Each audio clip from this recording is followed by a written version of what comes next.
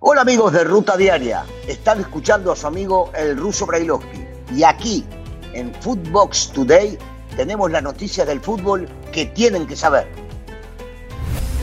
Esto es Footbox Today Mundialista. Debut agridulce. La selección mexicana por fin debutó en la Copa del Mundo ante Polonia con un empate 0-0.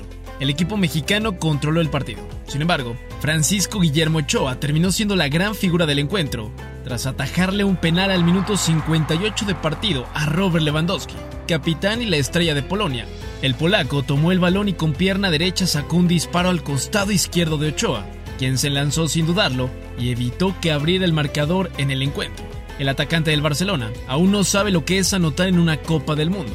Escuchemos lo que dijo Gerardo Martino tras el encuentro. Tener Arabia Saudita primera en el grupo, eso es lo que modificó o lo que empezó a jugar en la cabeza de los jugadores y también en la cabeza nuestra. Ahora, tampoco estoy diciendo que nosotros modificamos la forma de jugar o buscar el partido en función a esa situación. Cabe mencionar que el Tri empata por cuarta ocasión en un debut mundialista. Lo había hecho en 1966, en 1970 y la tercera ocasión fue en 2010. Héroe y leyenda.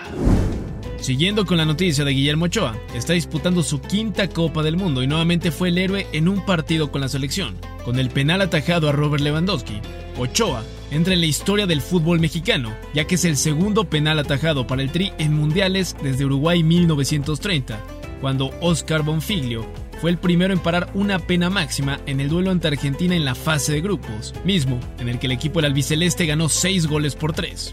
Vamos a escuchar a Guillermo Ochoa tras el partido. Hoy competimos muy bien, por supuesto que queríamos los 3 puntos, pero hay que ver el lado positivo, hoy sumamos, estamos ahí y bueno, se vienen partidos complicados hasta el final, ya viste que siempre hay sorpresas y a seguir por ahí, que si competimos así podemos estar cerca de ganarlo, ¿no?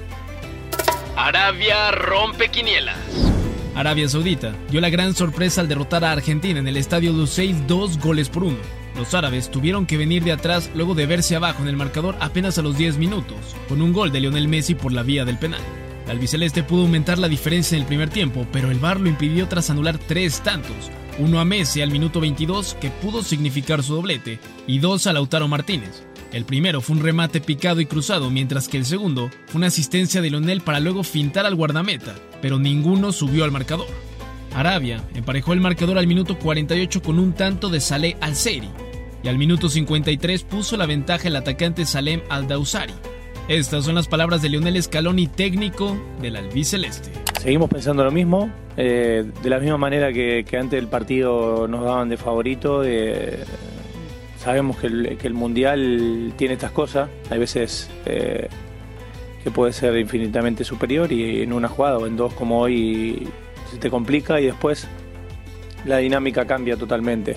El capitán Lionel Messi también habló después de esta dura derrota. Es un golpe muy duro para todos, para la gente, para nosotros, porque no esperábamos arrancar de esta manera, pero que confíe que este grupo no lo va a dejar tirado y vamos a ir a buscar los 2 partidos, dependemos de nosotros. Si Argentina quiere ganar el Mundial, tendrá que hacer una historia parecida a la de España, quien perdió en su primer partido y fue la única selección en la historia de los mundiales en levantar la Copa del Mundo. Empate sin daños. Dinamarca y Túnez abrieron el telón del Grupo D. El conjunto europeo no pudo imponerse ante los africanos y terminaron empatando a 0 goles en el Education City Stadium. Los guardametas de ambas escuadras fueron los protagonistas del encuentro. Francia no cree en maldiciones. El vigente campeón del mundo debutó con el pie derecho en Qatar. El equipo galo goleó 4-1 a Australia. André Rabiot al minuto 27 abrió el marcador. Un doblete de Olivier Giroud al minuto 32 y 71 de encuentro. Y Kylian Mbappé al 68 fueron los anotadores de la noche. Por parte de los australianos marcó Craig Godwin al minuto 9 del encuentro. Giroud, de 36 años, superó a Zinedine Zidane al convertirse en el goleador de Francia más veterano en toda la historia de la Copa del Mundo. Esto fue Footbox Today Mundialista.